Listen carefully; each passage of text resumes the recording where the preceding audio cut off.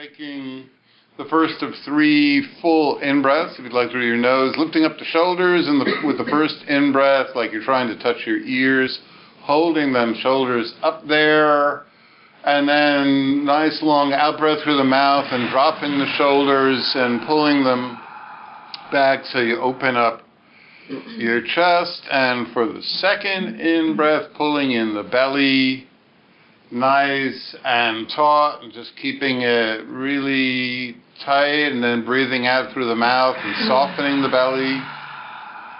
Perfect. And then for the third in-breath, squinching the toes, fists, and the facial muscles, just tightening that old pinched, ugly face. Hold it, and then relaxing the jaw, the forehead, encouraging the micro muscles around the eyes to relax. And let's take a survey around the body and first notice contact sensations. If there's any way you can make your clothing more comfortable, feel free to do that. If you'd like to readjust any part of your posture, feel free. Throughout the meditation, if you feel any discomfort and you need to reposition yourself, that's fine. Just do it in a way that doesn't cause sound that disrupts your neighbor's peace. So what that means is take a moment to, before you have to shift, if you do need to ask yourself, how can I do this in the most quiet way possible?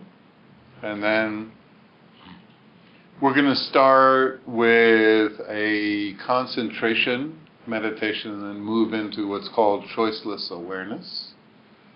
So the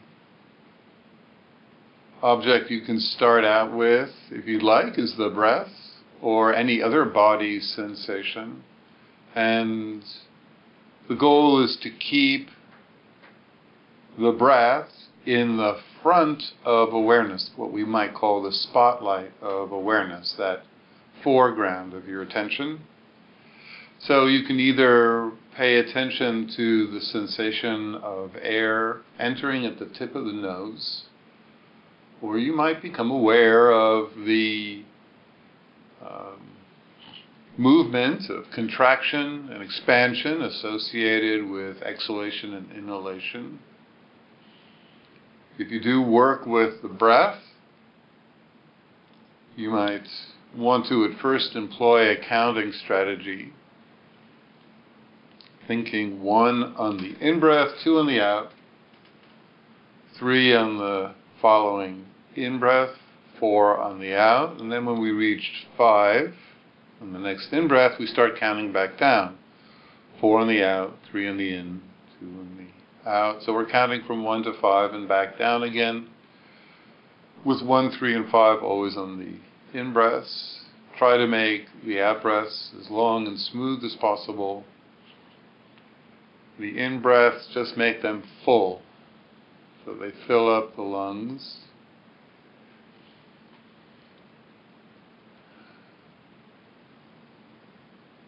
A full in-breath gathers up our attention. A long out-breath relaxes. It's a good way to establish inner balance.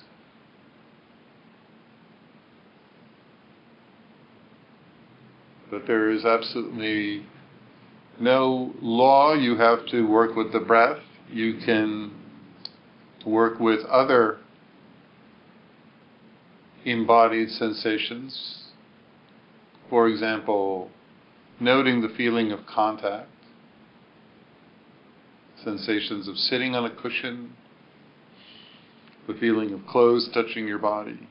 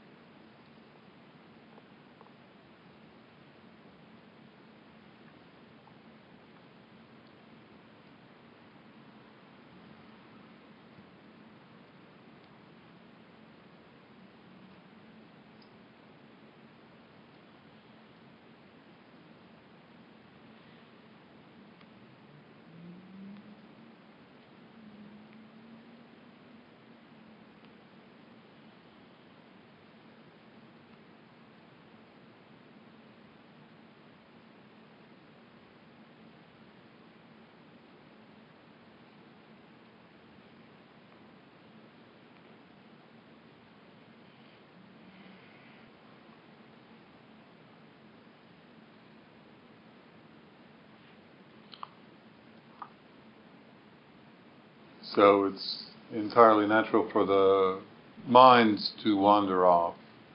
Generally, a thought will arrive like a train in the station of the mind, and we will, out of sheer habit, climb aboard and let it lead us wherever it's heading. Most of the time we don't check. So the thought could be catastrophizing or grandiose and fantastical or obsessive about an event in the past or planning something in the future. Either way, it will take us very far away from the present sensations that will not only help us establish peace of mind, but also connect us with all of the brain's wisdom that we're generally not in touch with. The emotional, intuitive, all the feelings, moods, sensations that are happening in the background that are trying to present us with important information that we overlook in life's busyness or planning or scheduling. So in meditation we can actually connect with so much.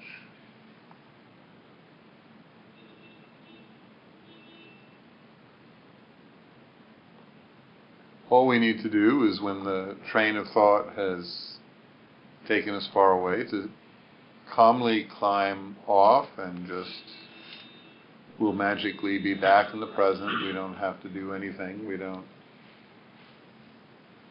certainly don't need to criticize, scold, or get frustrated or impatient.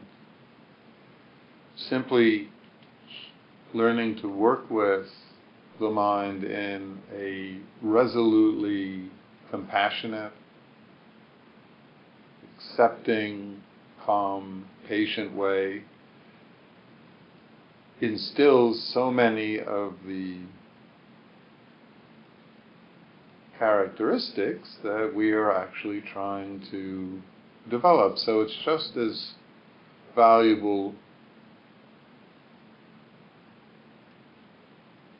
practicing how you return to the present moment and how you relate to the times where the mind is jumpy, distracted, or tired.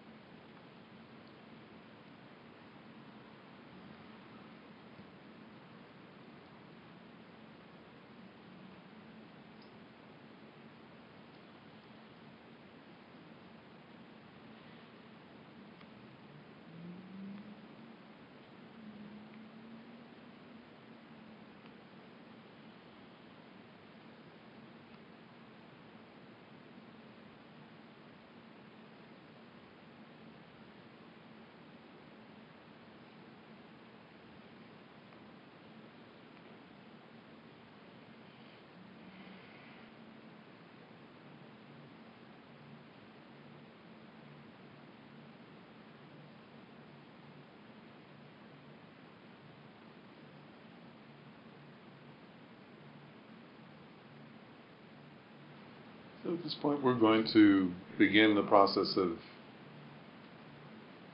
opening awareness into choiceless awareness, which means allowing the mind to attend one by one without preference to any object that presents itself. We're just noticing where the mind goes. This is a very important practice in our small, what could be called egoic frame of mind. We're constantly directing the mind towards goals that help us prepare for the future. And we totally have a tendency of overriding all the emotionally driven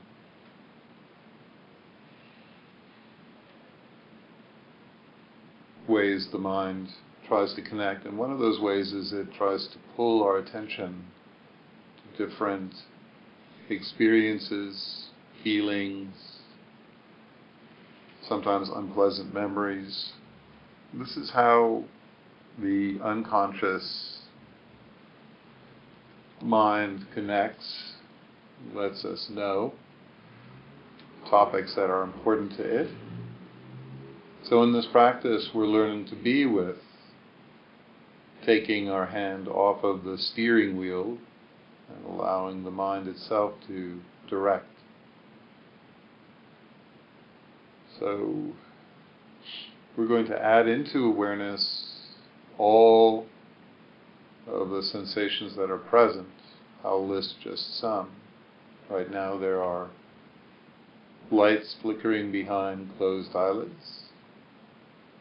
Additionally, there might be a second set of images which are mental images,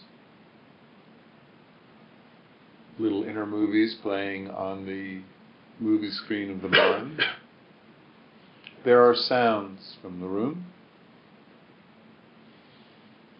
There are gut feelings of comfort and discomfort arising in the body, feelings of general tightness or ease. There's levels of energy in the mind, being awake or tired. There are overall moods such as sadness,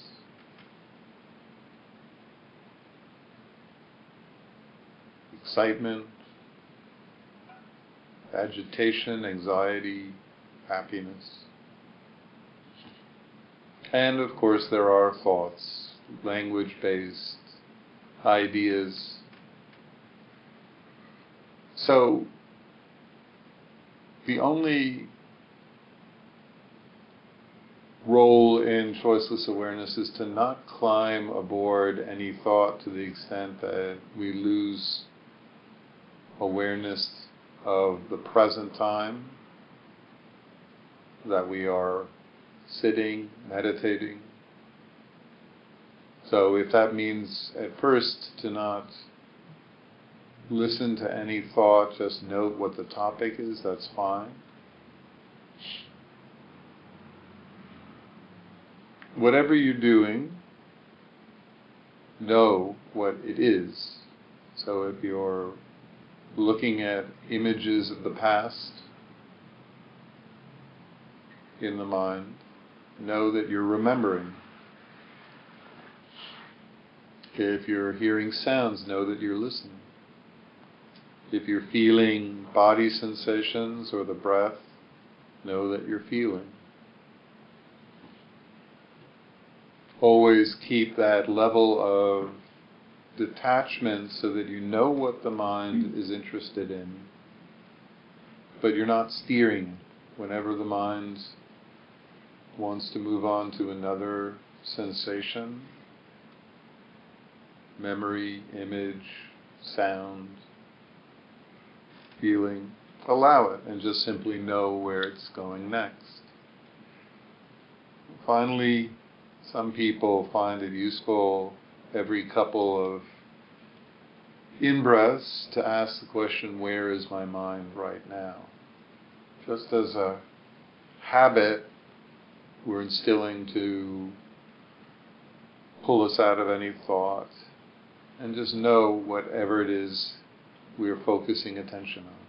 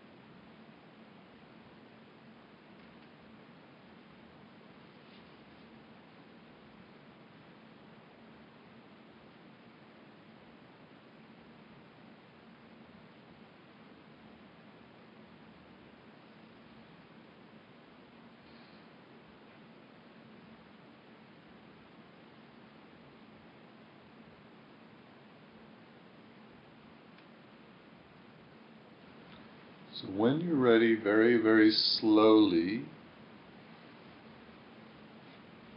reminding ourselves that when we do begin to open our eyes, that sight is a dominant sensation, and if we simply allow all of awareness to become captivated by images, it will push into the background of awareness all the rich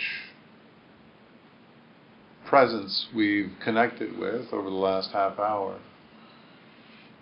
So, when it is time to open up your eyes, first look at the ground in front so that we're not looking at any objects, and just take in light and color, and see if you can maintain awareness of your body while you take in the light and color, the sense of the breath, feeling, tones in the body, moods. And then whenever, at your own pace, you want to look up and look around and start becoming aware of objects and people, you can do so, but then still see if you can maintain a balanced awareness which is equally aware of what's going on internally and externally. That's kind of the gold standard we are heading for, a mind that both knows what's going on in the world around us, but also knows what's going on in the world inside of us.